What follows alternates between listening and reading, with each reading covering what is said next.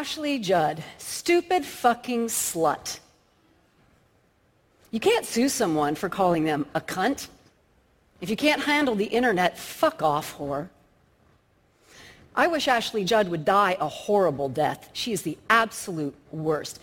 Ashley Judd, you're the reason women shouldn't vote. Twisted is such a bad movie, I don't even want to rape it. Whatever you do, don't tell Ashley Judd she'll die alone with a dried out vagina. If I had to fuck an older woman, oh my God, I would fuck the shit out of Ashley Judd. That bitch is hot AF. The unforgivable shit I would do to her. Online misogyny is a global gender rights tragedy, and it is imperative that it ends.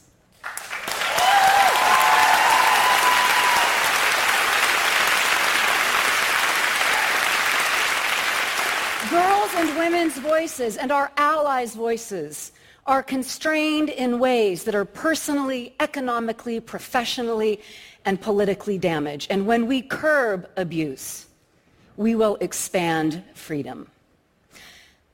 I am a Kentucky basketball fan, so on a fine March day last year, I was doing one of the things I do best. I was cheering for my Wildcats. The daffodils were blooming, but the referees were not blowing the whistle when I was telling them to.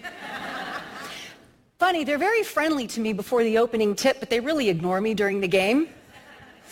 3 of my players were bleeding, so I did the next best thing. I tweeted.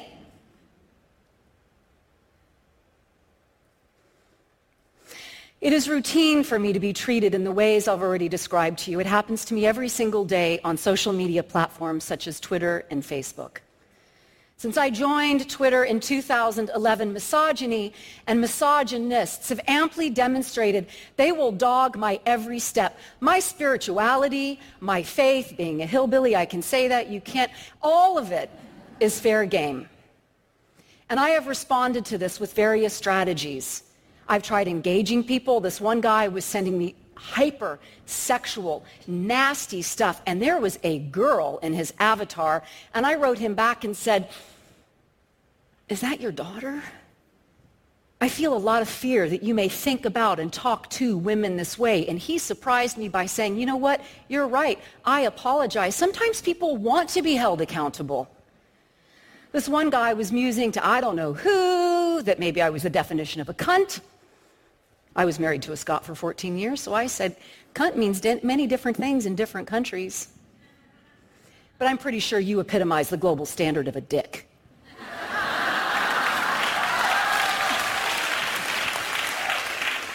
I've tried to rise above it. I've tried to get in the trenches, but mostly I would scroll through these social media platforms with one eye partially closed, trying not to see it, but you can't make a cucumber out of a pickle. What is seen goes in. It's traumatic. And I was always secretly hoping in some part of me that what was being said to me and about me wasn't true. Because even I, an avowed, self-declared feminist who worships at the altar of Gloria, internalized the patriarchy. This is really critical. Patriarchy is not boys and men. It is a system in which we all participate, including me. On that particular day, for some reason, that particular tweet after the basketball game triggered something called a cyber mob. This vitriolic, global outpouring of the most heinous hate speech, death threats, rape threats. And don't you know, when I was sitting at home alone in my nightgown, I got a phone call, and it was my beloved former husband, and he said on a voicemail, "Loved one, what is happening to you is not okay." And there was something about him taking a stand for me that night that allowed me to take a stand for myself, and I started to write. I started to write about sharing the fact that I'm a survivor of all forms of sexual abuse, including 3 rapes, and the hate speech I get in response to that. These are just some of the comments posted to news outlets. Being told I'm a snitch is really fun. College board. Okay, this is like a... Yeah, hang it Thank up. you, Hang it Jesus. up. May your grace and mercy shine. That's something there. So I wrote this Take feminist it off op-ed. the It is phone. entitled, Forget Your Put it over here Teen. on my bed. It is your online gender violence toward girls and women that can kiss my righteous ass.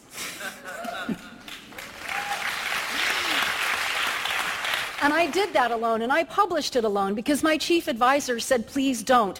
The reign of retaliatory garbage that is inevitable, I fear for you.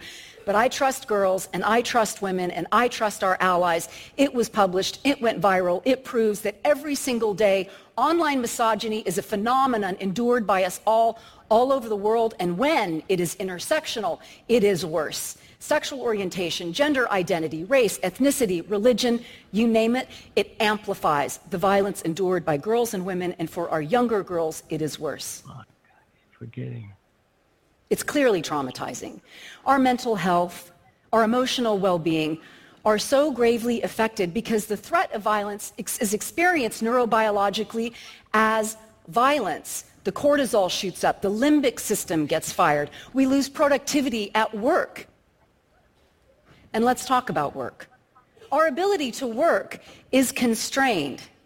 Online searches of women applying for jobs reveal nude pictures of them, false allegations they have STDs, their addresses indicating that they are available for sex, with real examples of people showing up at this house for said sex. Our ability to go to school is impaired.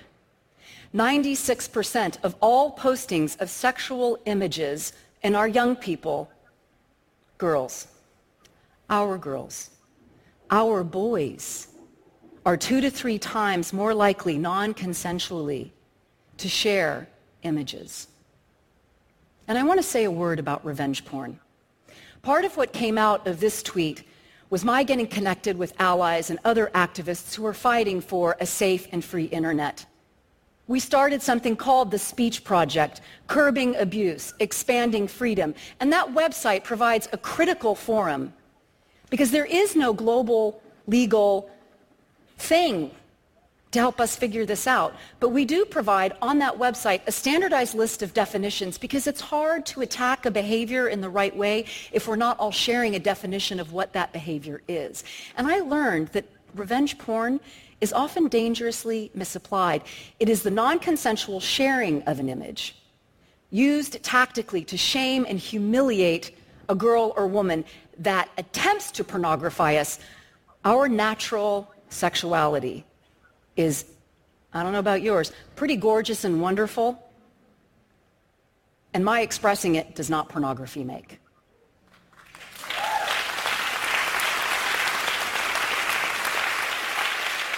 So I have all these resources that I'm keenly aware so many people in the world do not. I was able to start the Speech Project with colleagues. I can often get a social media company's attention. I have a wonderful visit to Facebook HQ coming up. I was checking it almost every day. Hasn't helped the idiotic reporting standards yet. Deleted it, but I actually pay someone to scrub my social media feeds, attempting to spare my brain the daily iterations of the trauma of hate speech. And guess what? I get hate speech for that. Oh, you live in an echo chamber. Well, guess what? Having someone post a photograph of me with my mouth open saying they can't wait to come on my face, I have a right to set that boundary.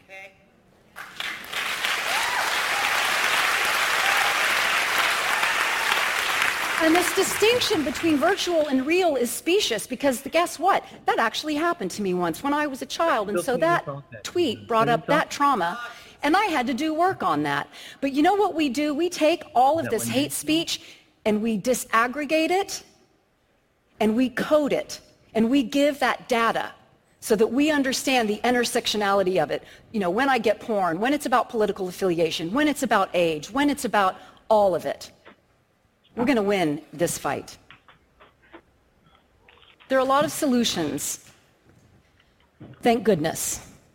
I'm going to offer just a few. And of course, I challenge you to create and contribute your own. Number one, we have to start with digital media literacy. And clearly it must have a gendered lens. Kids, schools, caregivers, parents, it's essential. Two, shall we talk about our friends in tech? Said with dignity and respect, the sexism in your workplaces must end. EDGE, the global standard for gender equality, is the minimum standard. And guess what? Silicon Valley, if L'Oreal in India, in the Philippines, in Brazil, and in Russia can do it, you can too. Enough excuses. Only when women have critical mass in every department at your companies, including building platforms from the ground up, will the conversations about priorities and solutions change. And more love for my friends in tech. Profiteering off misogyny and video games must end. I'm so tired of hearing you talk to me at cocktail parties, like you did a couple weeks ago in Aspen, about how deplorable #Gamergate was, when you're still making billions of dollars off games that maim and dump women. The George Wilder Jr. Show is now on the air. You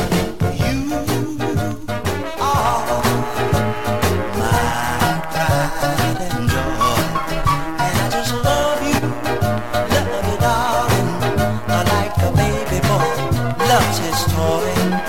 You've got kisses sweeter than honey, and I work 7 days a week to give you all my money, and that's why you are my pride and joy.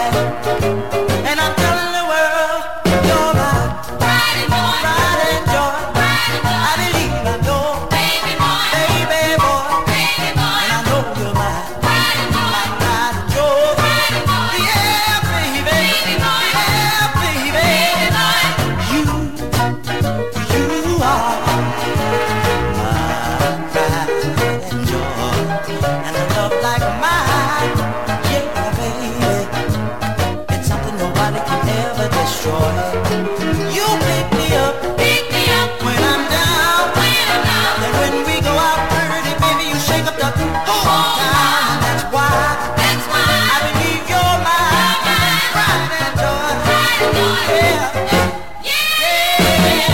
Pride and joy, yeah, yeah. Pride and joy, yeah, pride and joy. Midnight hour, pride and joy. Baby boy, baby boy, pride and joy, my pride and joy, pride and joy. And I love you like a baby loves his toy. Yeah, yeah, yeah, yeah. My pride and joy, pride and joy. Oh, pride and joy. In the morning, pride and joy. Baby boy. Finest internet radio show, making a world a better place, one show at a time. The George Wilder Jr. Show is now on the air. Take it away, Dad.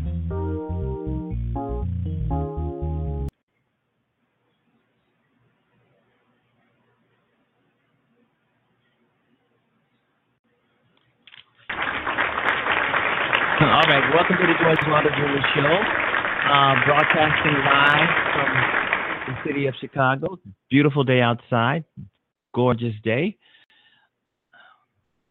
And I hope it's gorgeous and beautiful where you are in the world. Thanks for tuning in to the George Wilder Jr. Show on Blog Talk Radio. It is a great day out here, folks.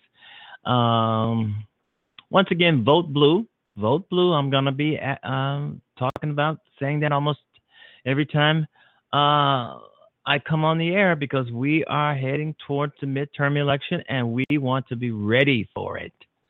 We want to be ready for it. I mean, we are ready. And then there's some people who aren't ready for it, but they are going to vote blue, but they don't feel that it's going to do anything.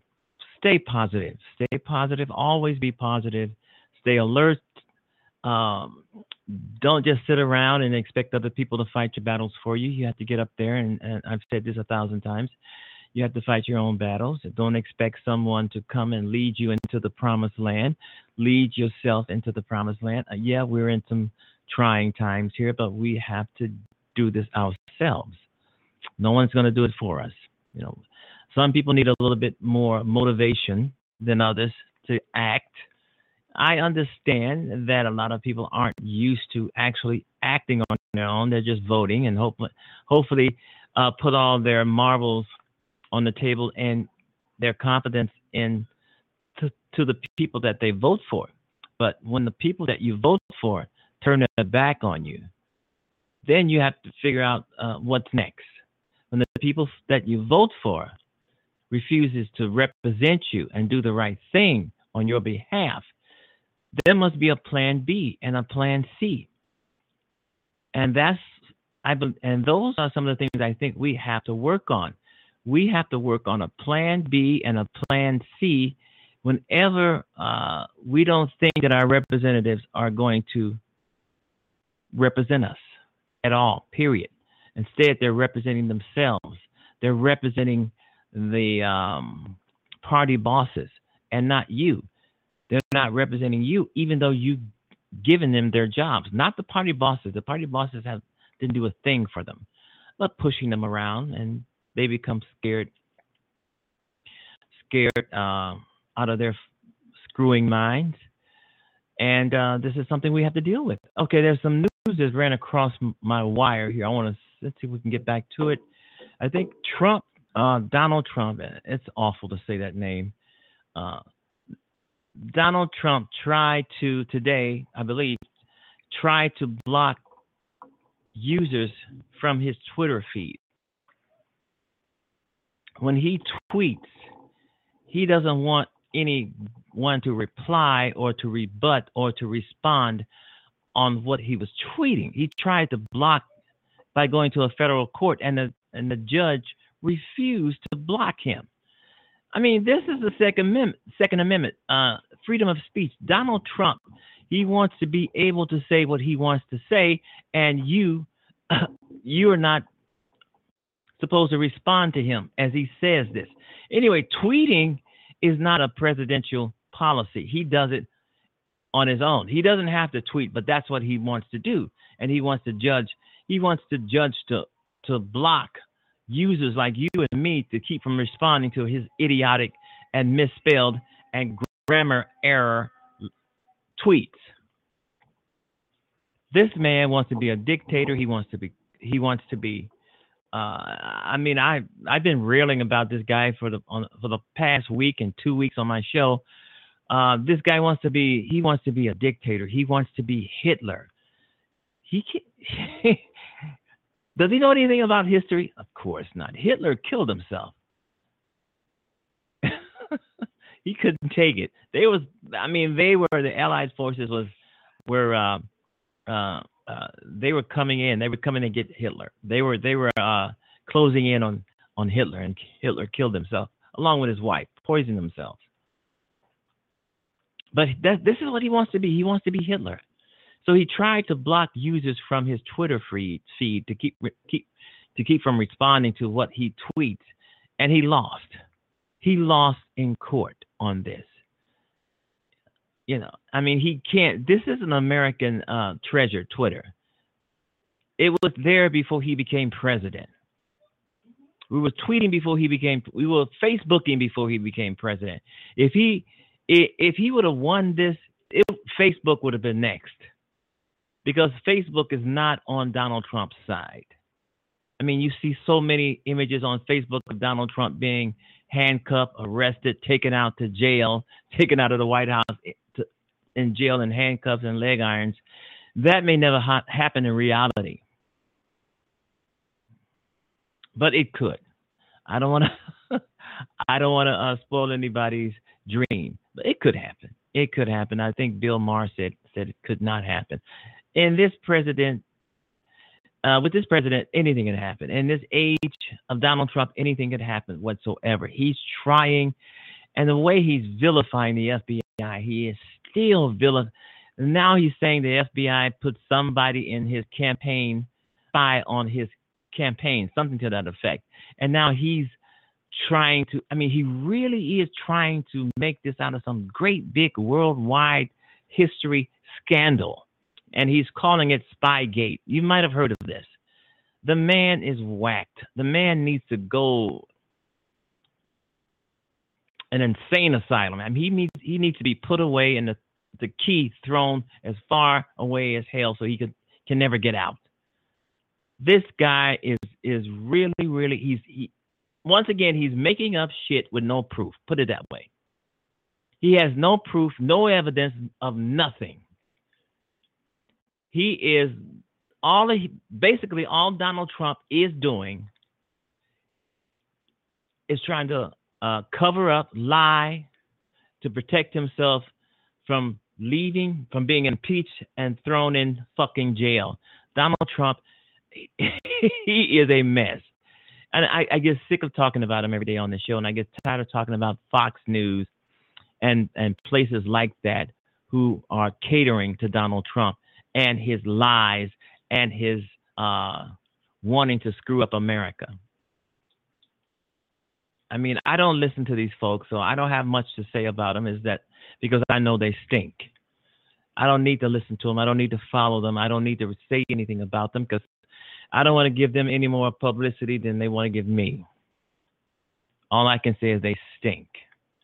And for who want to change things around here, vote blue. And never, ever vote for a Republican. These people should never hold another office in the history of the world. Nowhere. Never, ever vote for another Republican. They don't deserve it. They don't even deserve what they have now. Most of them are quitting anyway. They're quitting because they know they're fucking up. They're quitting because they know they need the Democrats to come in to straighten everything out. And then after the Democrats straighten everything out, the Republicans are going to try and lie their way back into office and fuck everything up again and blame it on Democrats. This is what they're hoping for. So there are more Republicans, I believe, hoping for a blue wave than Democrats, because then the Republicans cannot lead. They cannot govern. The only thing that Republicans can do is lie and fuck up. And that's what they're doing, screwing everything up. Luckily, we got some of these level-headed federal judges who will not let them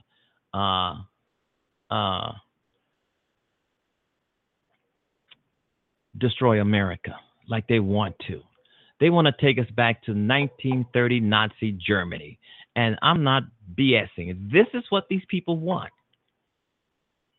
Listen to Fox News, Sean Hannity and the rest of them clowns over there.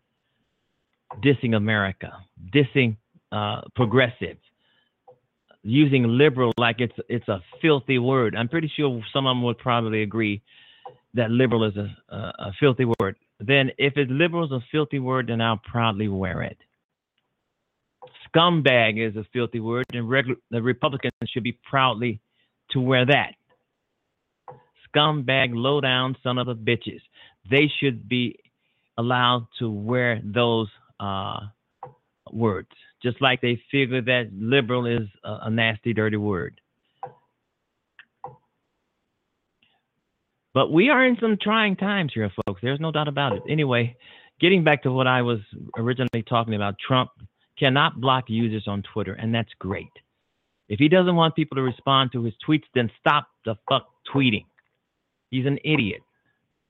Vote blue. All right, you've been listening to the George Wilder Jr. Show on Blog Talk Radio. Oh, yeah, folks, I get it. I get all the hate mail. I get all the stuff that you get. Believe me. This is the type of world we're living in. This is what we're living in. As I was telling my guest yesterday on the show, that, or was it Monday? I mean, Donald Trump has ignited the underbelly of this country. I mean, if you're of color and you're walking down the street, I mean, hey, wow. Anything can happen. You can be shot down just because you're black. You can be shouted down just because you're black. Social media is filled with haters. I mean, all over the place. If you post something rotten about Donald Trump, if you post something they don't like, they're going to come back at you and threaten you, call you all kinds of derogatory names, as if that's supposed to stop you. Just some idiot behind a laptop computer or some idiot with a phone trying to intimidate those who want to see this country do better. This is where we're at. This is where we're at, folks. This is where we're at, and it's only going to get worse. Even if Donald Trump makes it to the midterms, he will be weakened by a blue wave, but he will still be in the White House. Unlike so many others, I don't think he's going to make it to the midterms as president. If he makes it all the way to 4 terms as president, it's going to be a miracle. Because he's fucking up everything. This guy, if you've seen his latest tirade, some spy, this is just Donald Trump and that goofy ass lawyer, Rudy Giuliani, making up shit to distract the public. And he's doing a good job at it because it's craziness. Because everybody who's anybody that says that's what he's saying is not true. It's craziness. It's the kind of thing that people get put in straitjackets for and locked away in some sort of dungeon because they're crazy idiots. Donald Trump is just he just keeps amazing people at his stupidity and at his enormous lying. Woo! This man can really tell some lies out in the open, lies that are easily proven to be lies. This is what bothers people. If you're gonna lie, try to at least lie in a way where it might be believable. But these people can't get their lies straight. They can't seem to get their lies straight. And you know what? The entire world knows that Donald Trump lies. When he goes to court to try to defend himself, all of this is going to be out there in the public. He's already tainted the jury pool against him. It's gonna be pretty hard to find a jury that's going to be partial once Donald Trump is indicted, because he is going to be indicted, whether he's indicted in office or whether he's indicted out of office. But it's coming. It's coming. And it's sad that this goofy, crazy, lunatic man has put this great country through all of this mess and taking us down into the sewer, along with those who support him. It's just not right. America is better than this. And I keep telling people all the time, do not feel depressed because of this. Do not feel like we've lost. Do not feel as if you're helpless. You're not. Donald Trump will pass. Believe me. He will pass. He'll be a footnote in history as the worst president ever. The rogue and unresponsive Republican Congress would be in the past. People have to stay alert. You have to stay positive. You have to stay grounded. You have to stay active in this fight, because we are in a fight for our country. We are in a fight for democracy. Donald Trump and his goons all over the place are trying to take it away. We have to stay alert. We cannot use words like, I'm afraid this is not going to happen. I'm afraid Donald Trump is blah, blah, blah, blah. Stop it. Stop being afraid. You have no reason to be afraid. This is the time you have to stay positive and fight. Galvanize others around you and figure out what the hell you're going to do to take back your country. You know you're going to vote blue. You know you're going to vote against them. That's a starting point. Stay up, stay positive, because that's what the Republicans want you to do. They want you to feel helpless. They want you to feel as if everything is coming down on you. They want that. Don't do that. Because if you feel helpless and you feel as if everything is just too much and you can't handle it, this is what they want. Because they feel if you feel so depressed at the way the country is going, you're not going to vote. Because you're going to say to yourself, why should I vote? My vote is not going my vote is not going to count. Republicans are going to win. Yeah, they're going to win if you don't vote. And I've said this 1,000 times. If you don't vote, that is a vote for a Republican. Because if you don't use your vote, it's still going to be used. Liberals and progressives are in the majority. The Republicans are only 1% of that. 1%. We're the 99 percenters. And the Republicans are hoping that you don't vote. They don't want you to vote because they know if you vote, their asses will not get those jobs. We always remember, if you don't vote, your vote is still counted, but it's counted against you because the Republicans will use it. They will use it. All right, you've been listening to the George Wilder Jr. Show on Blog Talk Radio, and it's just a great day in the city of Chicago. I can see the sun shining through the window here. That's beautiful. All right, the George Wilder Jr. Show is, no doubt about it, on the air. And we're talking, as always, we're talking politics, but we can always talk other things. If you have something that you want to talk about, feel free. You know what I'm saying? But try to keep it in the vein of what the show is all about. So, all right, we're going to take a musical break, and we will be right back.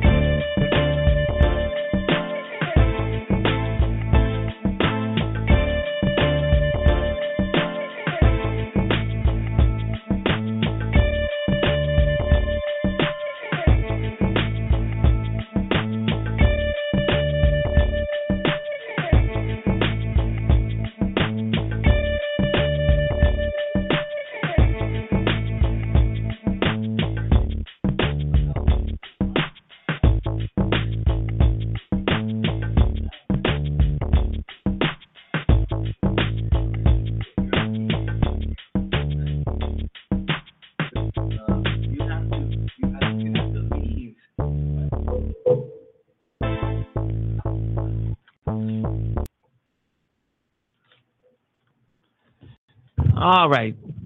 Thanks for holding on. The George Wilder Jr. Show is back. And we're going to have a whole slew of guests, folks, by the end of the month. It's going to be all good. We're going to be talking about different subjects, different things, not always the same thing all the time. A lot of people don't know what the Electoral College is or what it does, or some may not even care. But anyway, here's someone to explain that all to you. I want to talk to you about the Electoral College and why it matters. All right, I know this doesn't sound like the most sensational topic of the day, but stay with me because I promise you it's one of the most important. To explain why requires a very brief civics review. The President and Vice President of the United States are not chosen by a nationwide popular vote of the American people. Rather, they are chosen by 538 electors. This process is spelled out in the United States Constitution. Why didn't the founders just make it easy and let the presidential candidate with the most votes claim victory? Why did they create, and why do we continue to need this Electoral College? The answer is critical to understanding not only the Electoral College, but also America. The founders had no intention of creating a pure majority-rule democracy. They knew from careful study of history what most have forgotten today or never learned. Pure democracies do not work. They implode. Democracy has been colorfully described as two wolves and a lamb voting on what's for dinner. In a pure democracy, bare majorities can easily tyrannize the rest of the country. The founders wanted to avoid this at all costs. This is why we have three branches of government: executive, legislative, and judicial. It's why each state has 2 senators, no matter what its population, but also different numbers of representatives based entirely on population. It's why it takes a supermajority in Congress and 3/4 of the states to change the Constitution. And it's why we have the Electoral College. Here's how the Electoral College works. The presidential election happens in 2 phases. The first phase is purely democratic. We hold 51 popular elections every presidential election year, 1 in each state and 1 in D.C. On Election Day in 2012, you may have thought you were voting for Barack Obama or Mitt Romney, but you were really voting for a slate of presidential electors. In Rhode Island, for example, if you voted for Barack Obama, you voted for the state's 4 Democratic electors. If you voted for Mitt Romney, you were really voting for the state's 4 Republican electors. Part 2 of the election is held in December, and it is this December election among the state's 538 electors, not the November election, which officially determines the identity of the next president. At least 270 votes are needed to win. Why is this so important? Because the system encourages coalition building and national campaigning. In order to win, a candidate must have the support of many different types of voters from various parts of the country. Winning only the South or the Midwest is not good enough. You cannot win 270 electoral votes if only one part of the country is supporting you. But if winning were only about getting the most votes, a candidate might concentrate all of his efforts in the biggest cities or the biggest states. Why would that candidate care about what people in West Virginia or Iowa or Montana think? But you might ask, isn't the election really only about the so-called swing states? Actually, no. If nothing else, safe and swing states are constantly changing. California voted safely Republican as recently as 1988. Texas used to vote Democrat. Neither New Hampshire nor Virginia used to be swing states.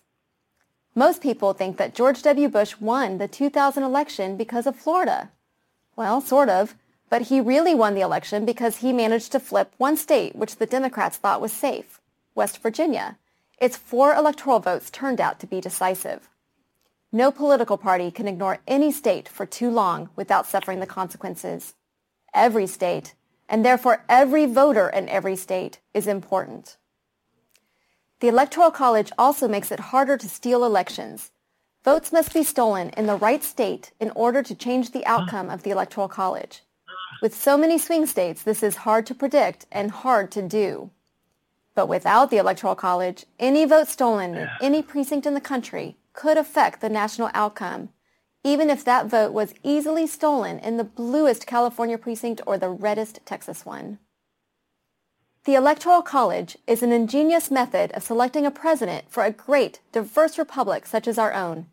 It protects against the tyranny of the majority, encourages coalition building, and discourages voter fraud. Our founders were proud of it. We can be too. I'm Tara Russ for Prager University.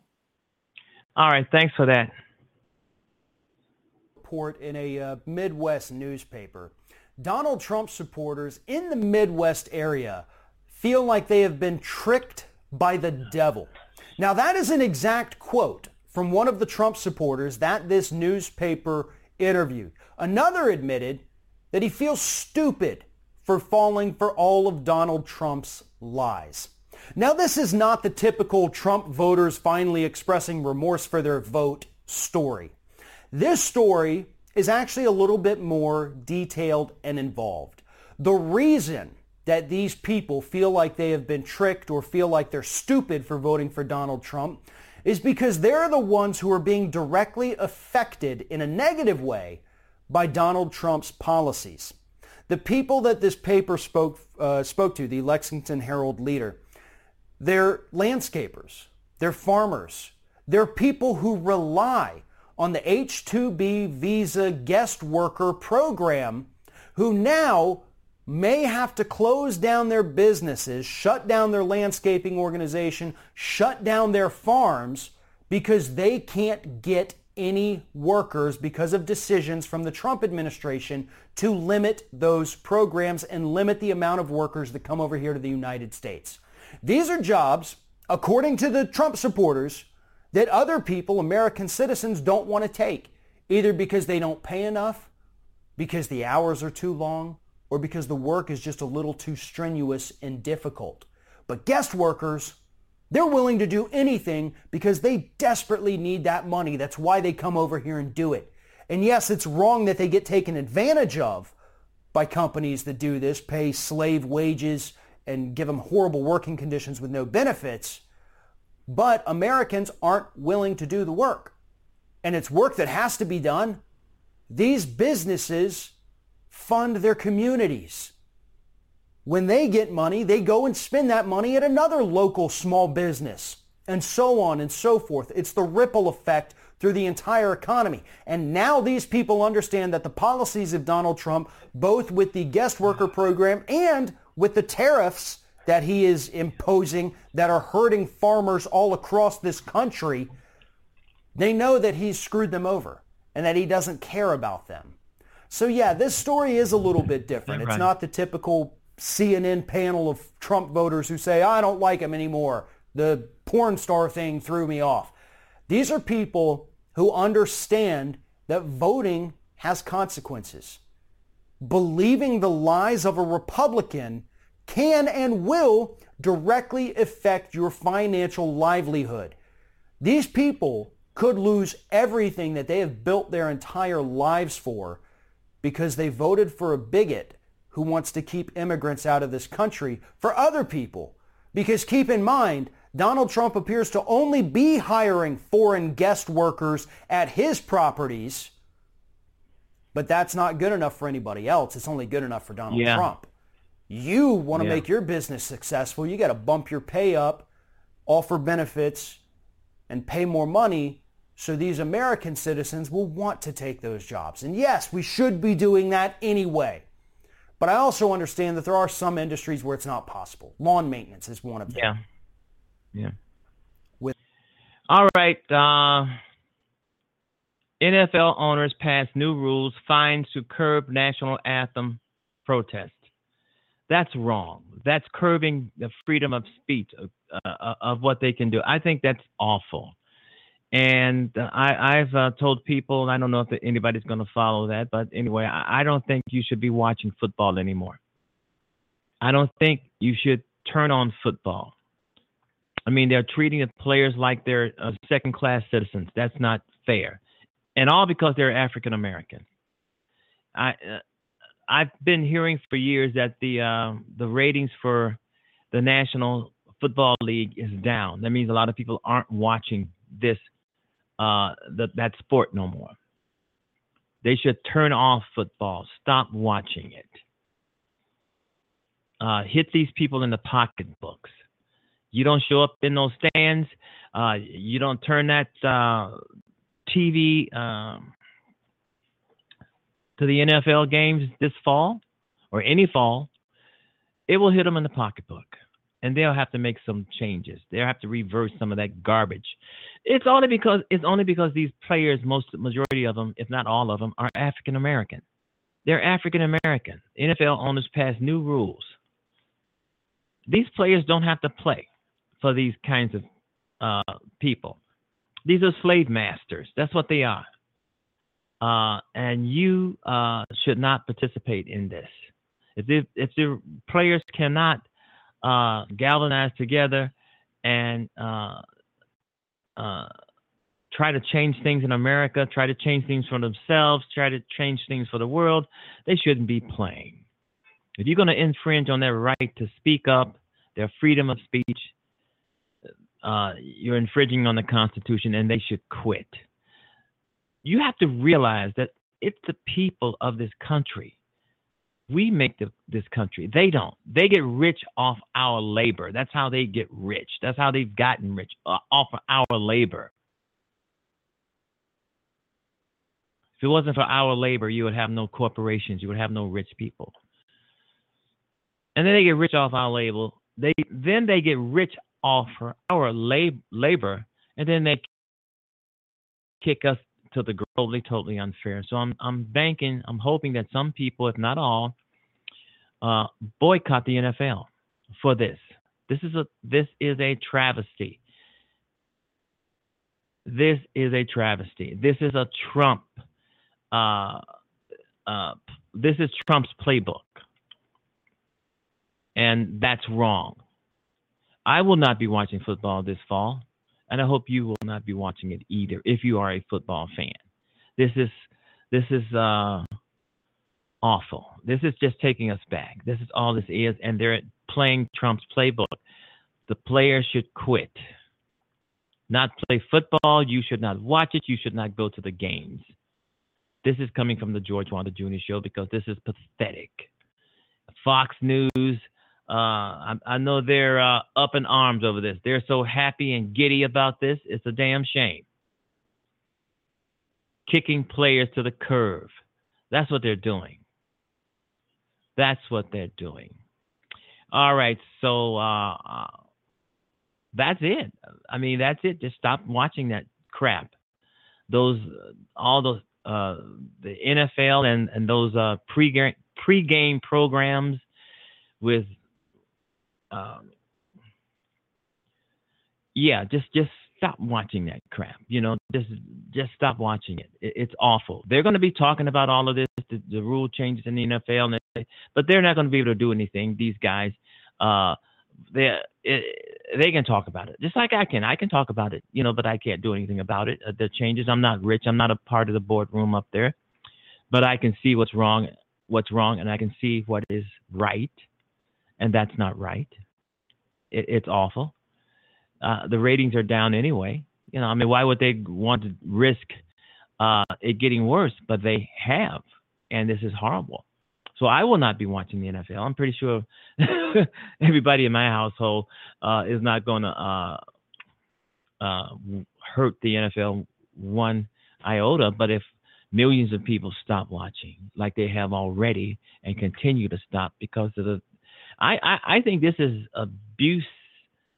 abusiveness of the players. I think this is really abusing the players only because they're African American. This is why, and this is what Trump loves. I don't think they're disrespecting the flag. They're just trying to send a message that this or that should not be tolerated. That's all. I don't think it's a disrespect, but the Republicans, they have to say these kinds of things because that garners them some sort of give them some sort of right to do and to say what they do on the air. Okay. Betsy DeVos, the Secretary of Education. I said earlier today to some people that I think public education is coming to an end. And they agreed with me. I mean, all of these school shootings, you think about it, so many school shootings every week, every month, every year, whatever. There's so many of these school shootings, and there's nothing being done about them. Nothing whatsoever at the federal level. There's nothing being done about them. And that is the reason to why I think there's going to be an end to public education. And then you have Secretary Betty DeVos, this dingbat who knows nothing whatsoever about public education. She's trying to destroy it. And I've said this several times. The people that Trump put into office, I mean, the people that Trump give a cabinet post to, they know nothing about what they're doing, and he doesn't give a damn if they know anything about what they're doing. But the purpose of these people being at these cabinet posts like Betty DeVos is to destroy it. She's there to destroy public education. That's it. And there are so many people around the country right now, they're mulling, taking their children out of public schools and teaching them at home, homeschool. I think a child will probably get a better education if you homeschool that child. Because you think of this, majority of public schools now, they have no public, the majority of the public school system, the public schools in America, the kids have no homework. They have no textbooks anymore. Some of them may have a computer or something working on it at school. They will get, most of the time when they're in classes, they get flyers or something to that effect. And some of them don't even need notebook paper anymore. Because the teachers are giving out flyers and worksheets or whatever to them. So they don't really need notebook paper. So there's been a totally change in the way the kids are being taught in this country. And I think it's horrible. So a lot of parents are taking their kids out of school, out of public schools, because that's the best thing and that's what the Republicans want. They want to see public education go away. They want to see it done with. They just don't fucking like it. That's why they want to see it gone. They want to see public education destroyed because they just don't fucking like it. Republicans. They just don't like it. They have no excuse for doing what they're doing. No rational excuse. It's just that they just want to see it gone. They can't stand people. They don't want people to be smart or intelligent or bright as if they are. Yeah, speaking of Betty DeVos, the Secretary of Education, and every time I see a picture of her, she just looks so stupid. She just looks like she just don't know what the hell what she's doing. If you saw that 60-minute interview with her, it was awful. Even her own party criticized her as a dumbass. She didn't know what the hell. Trump put these kind of people in. And it's getting worse and worse every day because he has so many positions to fill in the White House. Nobody's taking them. So he's watering down the experience that a person has to have to get a job in the White House. I mean, to get a job at McDonald's is more harder than getting a job in the White House. It's much easier to get a job in the White House than it is at McDonald's. This is how their system is, hiring system is. Anyway, Betty DeVos stirs up uproar by saying schools can call the immigration police on undocumented kids. Yeah, can you believe that? She's so stupid. In other words, if there's illegal immigrants, children in your school, and they are here illegally, the teacher can call the immigration police on those children and have those kids taken out of those schools. What a rat ass she is. What a rat ass she is.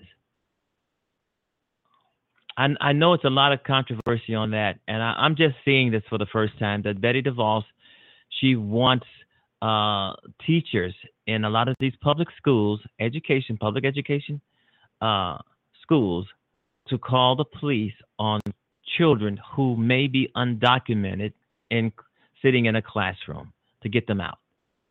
Wow, that is really something. It's really something. I don't know if it's going to, yeah, you may have a few teachers who may do that, because just because a person is a teacher in a public school doesn't make that person not a racist. So some will probably adhere to what this dumb ass woman is saying. And then there's another controversy that some of the schools, public schools in America, are starting to vote to arm teachers so that teachers can carry guns inside of the classroom. And if not all American parents are saying foul. But some of these city councils have, local school councils have voted for some teachers in some districts, as I'm speaking, to carry weapons in the classroom while they're teaching their children. And a lot of parents have said that is a no-no. They're taking their kids out. And that's one of the reasons, that's another reason I think that public education is coming to an end, especially under Donald Trump, okay? Under Donald Trump. As I've said before, if we make it to the midterms and we can reverse a lot of this once we are in office, once there's a blue wave and wiping out all of these crazy-ass Republicans, and there's a blue wave, we can begin to change things. We can. But as of now, Donald Trump is just, he's messing up. He's lying. He's BSing all over the place. America looks like a piece of shit on the map, on the world stage, because of him. And he keeps screwing up. What he's doing is just trying to keep his ass out of jail. He's trying to keep his butt out of jail, and he's trying to stay in power. He loves power. What little he have and what little that he can do, he loves it. This is the worst presidency ever. And I don't need to keep saying that because we all know it. We all know it. And moving on, 6 Sandy Hook relatives. An FBI agent is suing Alex Jones for defamation. They need to take this stupid fucker off the air, off radio, off television, wherever he is, because he's just a jackass. And the only thing he knows how to do, I believe he's on the radio too, but the only thing he's doing is just talking. But you can't really say things about people that isn't true, especially if they're not public figures. So he's right for being sued. Alex Jones. He is a radio host. I think he has a over-the-air radio show host, or maybe he's a podcaster. Every now and then he's on television, but he says some of the outrageous things. That's why he gets so much publicity, because he says some of the damnedest things. And 6 Sandy Hook families. That's Sandy Hook. That was a scene of another horrific shooting where the kids who were murdered and shot were just children, 6 and 7-year-old children, 5 and even younger than that. And they're suing this guy. And it says here that 6 Sandy Hook families, FBI agents sue Alex Jones for defamation. The lawsuit is the latest of several targeting InfoWars conspiracy theorists. So he's like Donald Trump. He has a lot of lawsuits up his ass, and they coming for him. And that's a good thing. Alex Jones may start to learn that his actions as a conspiracy-minded host of InfoWars have consequences. Families Family members of 6 victims of the 2012 Sandy Hook Elementary School shooting in Newtown, Connecticut, filed a defamation lawsuit on Wednesday against who for years has peddled a false conspiracy theory that the massacre never happened. Oh, he's saying it never happened. You got all these children, all these babies dead, and he's saying this has never happened. FBI agent William Aldenberg, who was among those responding to the shooting in which 26 people were killed, joined the suit, which was obtained by the Huffington Post. The suit also names Jones InfoWars contributor Wolfgang Halbig and Halbig associate Corey Skylanka, if I'm pronouncing his name correctly. It was filed by attorney Josh Kokop of the Bridgeport, Connecticut-based firm, so on and so forth. These people have some weird names and pronouncing them. False narrative, and it was false because it really did happen. Part of Jones' false narrative has been that interviews of Sandy Hook parents conducted by CNN were fake. Folks, we've got a lot of video of Anderson Cooper with clear blue screen out there said Jones in 2014 InfoWars broadcast. He's not in a town square. We got people clearly coming up and laughing, and all of this is on tape. So if Jones tries to wiggle his ass out of it, it's going to bite him. The videotape is going to bite him. Okay. The suit lists numerous videos made by Jones and articles he has written, including the story published just after the shooting titled "Father of Sandy Hook Victim Asked, Read the Card," seconds before the tear-jerking press conference. The story had a video attached to it titled "Sandy Hook Shooting Exposed as a Fraud." How could he say that? He deserves every suit he gets, because that was totally ridiculous. Saying something so dumb and so stupid that it never exists, that it was a hoax. And these parents are mourning their children in this school massacre. So this guy deserves everything that he gets, everything that he has coming to him. Alex Jones being sued. This may take him down a little bit. That's great. All right, you've been listening to the George Wilder Jr. Show on Blog Talk Radio. We will be right back. Well, Donald Trump has destroyed Paul Ryan's life. And as Paul Ryan so clearly realizes,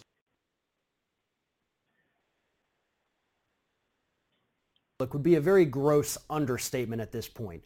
Right at the end of the year, the Republicans decided to pass their disastrous tax cut package, which cuts a lot of social programs for needy Americans in order to give the millionaires and billionaires of this country a $1.5 trillion tax cut. The Republicans who supported this legislation, which is almost all of them in Washington, D.C., sold you out. So far, sitting U.S. President Donald Trump is pretty much the only leader, really not just around this country, but around the world, who has addressed the violence that took place in Charlottesville this past weekend without specifically condemning white nationalist, white supremacism, neo-Nazi terrorism, the likes of which took place in Charlottesville. Trump is the only leader that has not denounced those groups. Even Theresa May in the UK came out and said that this kind of behavior is deplorable and that these specific organizations, these groups, these supremacists need to be shut down. Paul Ryan did the same. Hell, even Mike Pence and Anthony Scaramucci came out and said that, but not Donald Trump. No. His response was that it's very, very sad. But more importantly, we all just need to come together. Forget the fact that there are people out there who expressing views that white people are somehow genetically superior, marching and their polo shirts and khaki pants and tiki torches threatening other human beings, now's not the time to address that. Now is the time to come together. Come together with these people who think that you are less than an animal, is what Donald Trump wants us to do. And keep in mind, it's not like Donald Trump has some kind of aversion to talking bad about certain groups of people. This is a man who has called refugees animals. He's called Mexicans rapists. He has attacked every possible group of people. Hell, he was on Twitter this morning calling out a black pharmaceutical CEO for leaving his manufacturing council. He spent all morning doing that, but can't say one word about white supremacism? But you know why? And honestly, this is not a shock whatsoever. Those of us who've paid attention fully expected this. But Donald Trump won't say anything bad about these groups of people that committed these atrocities this weekend, because that is his base.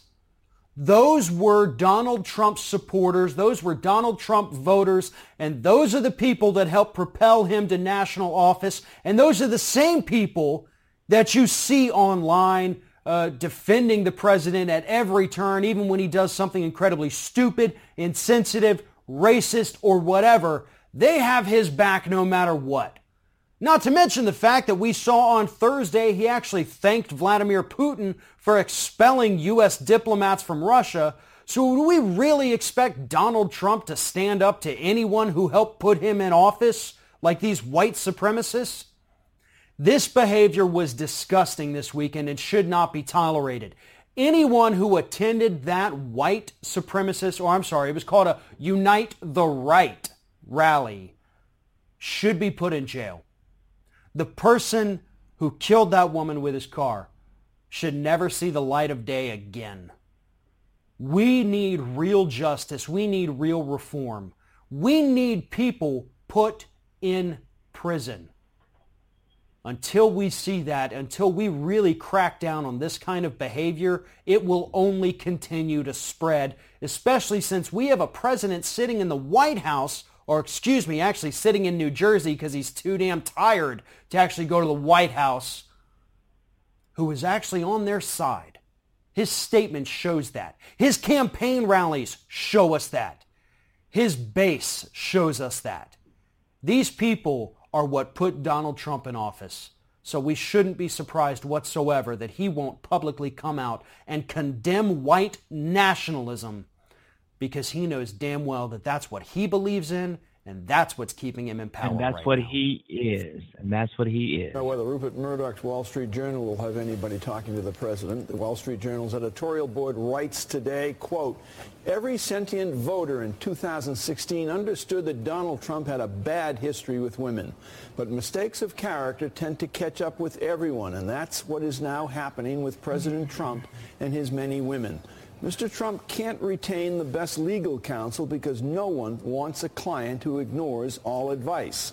He wants to answer questions from Mr. Mueller, but probably won't prepare enough to avoid even accidental self-incrimination. The Stormy Daniels case is typical of Mr. Trump's pre-presidential behavior in thinking he can, with enough threats and dissembling, get away with anything he's never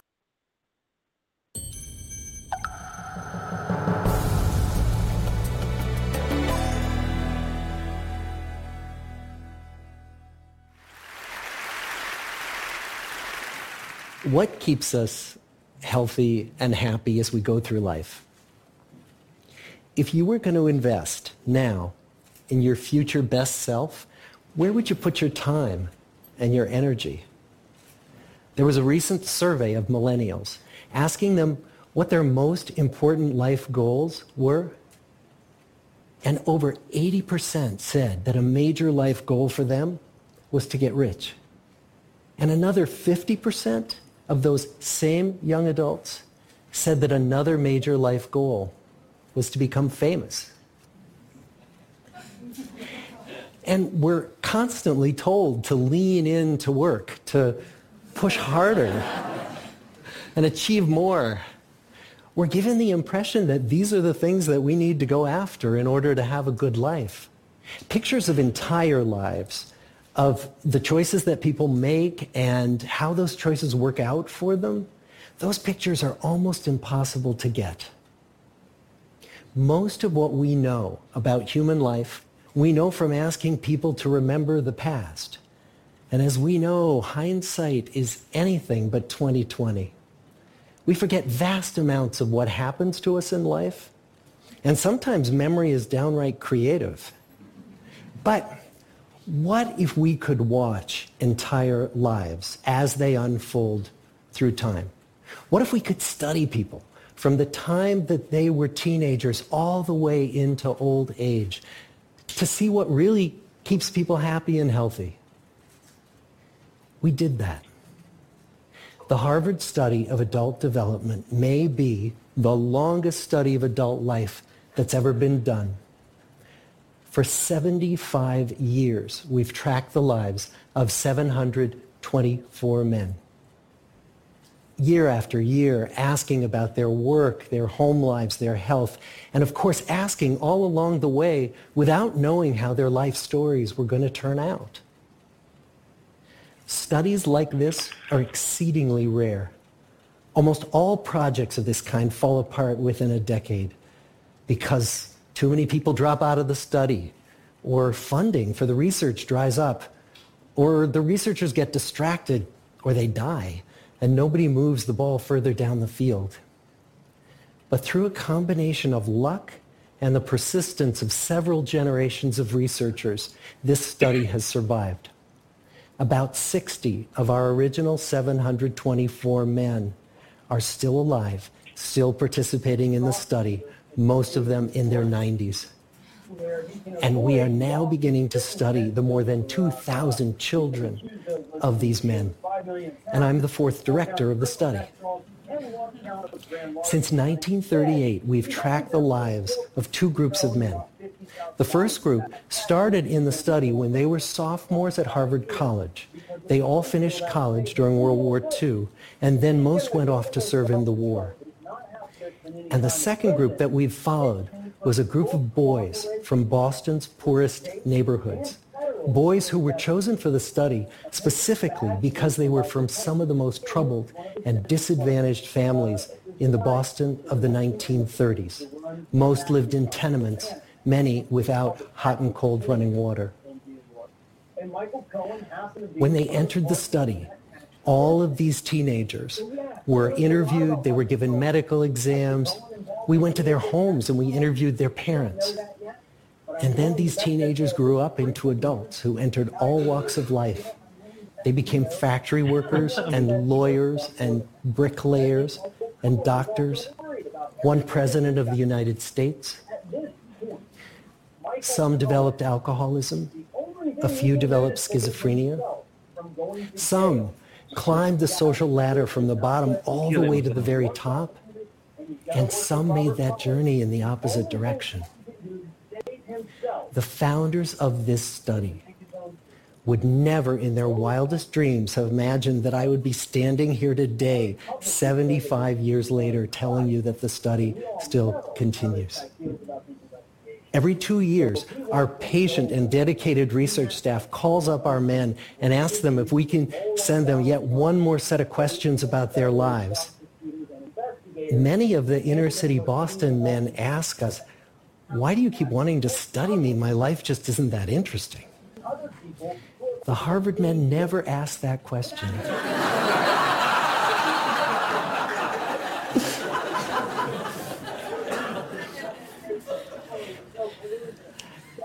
To get the clearest picture of these lives, we don't just send them questionnaires. We interview them in their living rooms. We get their medical records from their doctors. We draw their blood. We scan their brains. We talk to their children. We videotape them talking with their wives about their deepest concerns. And when about a decade ago we finally asked the wives if they would join us as members of the study, many of the women said, you know, it's about time. So what have we learned? What are the lessons that come from the tens of thousands of pages of information that we've generated on these lives? Well, the lessons aren't about wealth or fame or working harder and harder. Is The Donald clearest message Trump. that we get from this 75-year study is this: good relationships keep us happier and healthier, period. We've learned 3 big lessons about relationships. The first is that social connections are really good for us and that loneliness kills. It turns out that people who are more socially connected to family, to friends, to community are happier, they're physically healthier, and they live longer than people who are less well connected. And the experience of loneliness turns out to be toxic.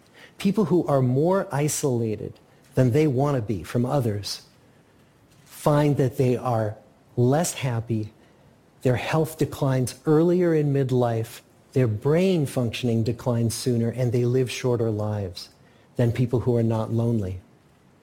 And the sad fact is that at any given time, more than 1 in 5 Americans will report that they're lonely.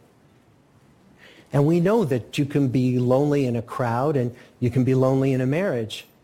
So the second big lesson that we learned is that it's not just the number of friends you have, and it's not whether or not you're in a committed relationship, but it's the quality of your close relationships that matters. It turns out that living in the midst of conflict is really bad for our health. High conflict marriages, for example, without much affection, turn out to be very bad for our health, perhaps worse than getting divorced. And living in the midst of good, warm relationships is protective. Once we had followed our men all the way into their 80s, we wanted to look back at them at midlife and to see if we could predict who was going to grow into a happy, healthy octogenarian and who wasn't. And when we gathered together everything we knew about them at age 50, it wasn't their middle-aged cholesterol levels that predicted how they were going to grow old. It was how satisfied they were in their relationships. The people who were the most satisfied in their relationships at age 50 were the healthiest at age 80. And good, close relationships seem to buffer us from some of the slings and arrows of getting old. Our most happily partnered men and women reported in their 80s that on the days when they had more physical pain, their moods stayed just as happy. But the people who were in unhappy relationships, on the days when they reported more physical pain, it was magnified by more emotional pain. And the third big lesson that we learn about relationships and our health is that good relationships don't just protect our bodies, they protect our brains. It turns out that being in a securely attached relationship to another person in your 80s is protective. That the people who are in relationships where they really feel they can count on the other person in times of need, those people's memories stay sharper longer. And the people in relationships where they feel they really can't count on the other one, those are the people who experience earlier memory decline. And those good relationships, they don't have to be smooth all the time. Some of our octogenarian couples could bicker with each other day in and day out. But as long as they felt that they could really count on the other when the going got tough, those arguments didn't take a toll on their memories. So, this message that good, close relationships are good for our health and well-being, this is wisdom that's as old as the hills. Why is this so hard to get and so easy to ignore? Well, we're human. What we'd really like is a quick fix, something we can get that'll make our lives good and keep them that way. Relationships are messy and they're complicated, and the hard work of tending to family and friends, that's not sexy or glamorous. It's also lifelong. It never ends. The people in our 75-year study who were the happiest in retirement were the people who had actively worked to replace workmates with new playmates. Just like the millennials in that recent survey, many of our men, when they were starting out as young adults, really believed that fame and wealth and high achievement were what they needed to go after to have a good life. But over and over these 75 years, our study has shown that the people who fared the best were the people who leaned into relationships with family, with friends, with community. So what about you? Let's say you're 25, or you're 40, or you're 60. What might leaning into relationships even look like? Well, the possibilities are practically endless. It might be something as simple as replacing screen time with people time, or livening up a stale relationship by doing something new together. The George Wilder Jr. Show is now on the air. You are my pride and joy, and I just love you, darling, like a baby boy loves his toy. You've got kisses sweeter than honey, and I work 7 days a week to give you all my money, and that's why you are my pride and joy. And I'm telling the world, you're my pride and joy, pride and joy. I believe I'm your baby boy, baby boy, baby boy. And I know you're my pride and joy, my pride and joy, pride and joy. Yeah, baby, baby boy, yeah, baby, baby boy. You are my pride and joy, and a love like mine, yeah, baby. It's something nobody can ever destroy. You pick me up when I'm down, then when we go out dirty, baby, you shake up the whole town. That's why I believe you're my pride and joy. Yeah, yeah, pride and joy, yeah, pride and joy, yeah, pride and joy, midnight hour, pride and joy, baby boy, baby boy, pride and joy, my pride and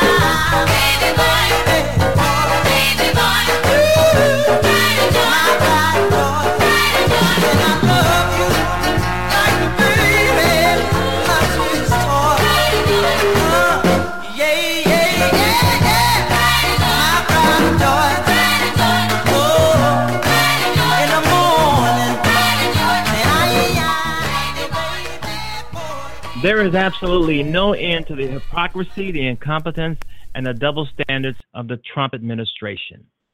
They and the rest of the greedy old pricks will attack someone for doing something, then to do even worse without the slightest bit of hesitation.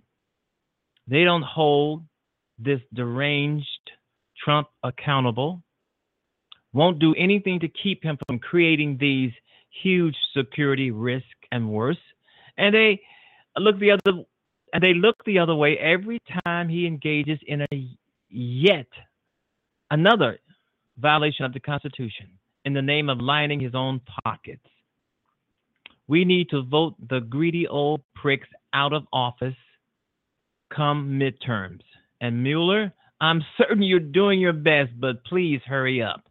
We cannot survive having the gross Trump and his deplorable swamp monsters infesting Washington, D.C. and the United States of America. And that is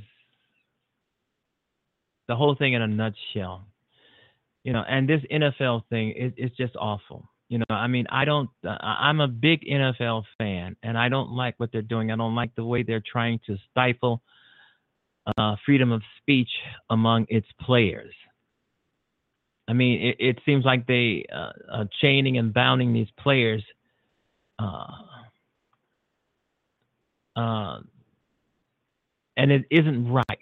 So, I'm calling on everybody to boycott the NFL.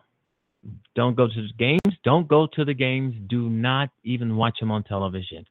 Hit these owners, these billionaire owners, hit them in their pockets. We are the people of the United States. We have to stand up to make sure that these people don't try to destroy our happiness and what America stands for, because they will. I understand. I'm just as big of a sports fan as everybody else, but we have our standards. This is no doubt racism. I'm pretty sure they're going to deny it, but it is what it is. It's what it is on its face, and we just gotta stand. We just can't stand for it. We the people. There's 320 million people in the United States. The Republicans are just 1%. Why are we letting these people walk all over us? That doesn't make sense. Stop letting people walk all over you. Stop letting these people walk all over you. Get together. Figure out, have a plan to take back your country. Because if you don't have a plan to take back your country, the Republicans are going to take over, and it's going to be a shell of itself. Because these people cannot not govern. They cannot lead. They don't even plan to govern or to lead. They plan to line their pockets with your and my tax money. This is what they're all about. And I've said this several times. They are they are all together. These Republicans are acting all together. I mean, when I say all together, I'm talking about all around America, not just in Washington, D.C. Not just in Washington, D.C. They are an enterprise. They are a syndicate, an empire of thugs and crooks and liars and con men. This is what the Republicans are today in 2018 and maybe in 2019 and beyond. This is what they are. I'm going to say it. Liars, crooks, thugs, goons, gangsters, mafia-type dons. This is what we have around the country. And a lot of them are just plain old slime balls. This is what we have. So we have to stick together. We have to stay together. We cannot be depressed, feeling down, feeling despondent at what's going on in our country, in your country, in America. Stay up, stay positive, stay focused, stay in the fight, and be glad of the fight. Tell yourself this. Say, hey, I'm ready for this fight. Bring it on. This is how you should go about this whole thing. I'm in this fight. I'm quoting Maxine Waters. I'm in this fight. And that's the way you should say it. I'm in this fight. Don't let the Republicans know that you're feeling down, that this is depressing you, because this is what they want. They want to see you down. They want to see you depressed. They want to see you dead, actually. They want you not to vote. This is what they want. Because if you don't vote, it means that that's a vote for them, and they could ease their ass back in the office. But we know that won't happen. But anyway, do not feel as if this is the end of the world. It's not. It's a learning curve, just like everything else. Donald Trump will pass. He will not be in office forever. He's 71, 72 years old. And the stress is going to kill him if anything else doesn't, of all this shit that's swirling around him. Donald Trump will pass. And this will be a learning curve for us. It'll be a learning curve for our children, our grandchildren, our great-grandchildren, and their children and great-grandchildren. This will pass. It will pass. It's taking a long-ass time, but it's going to pass. All right, you've been listening to the George Wilder Jr. Show. We're just about off the air here, folks. And I want to make sure that everybody is up and everybody's positive and everybody's going to vote blue. Vote blue. The midterm elections, vote blue, and try, if you can, try to boycott the NFL. But that's up to you. Don't let me try to influence you on anything. But that's up to you. I'm just saying I don't think they're fair at this. But they're going to say that they're fair, but I don't think they're fair. Just Anyway, stay up, stay positive. Enjoy your day. Make sure you vote blue and tell everybody that you know to vote blue. And we got to get these scoundrels out of office. All right, I want to thank everybody for listening to the George Wilder Jr. Show. Make sure you tune in tomorrow. It's going to be more fun. Well, more politics, and Donald Trump is going to be up to something else. You got to cover it.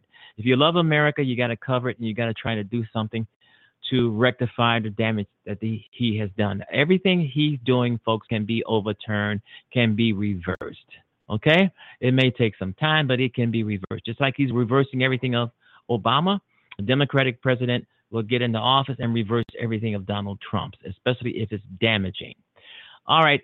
Bye-bye, everybody. I want you to have a great evening, a great weekend, whichever one comes first, and stay up and stay positive and vote blue.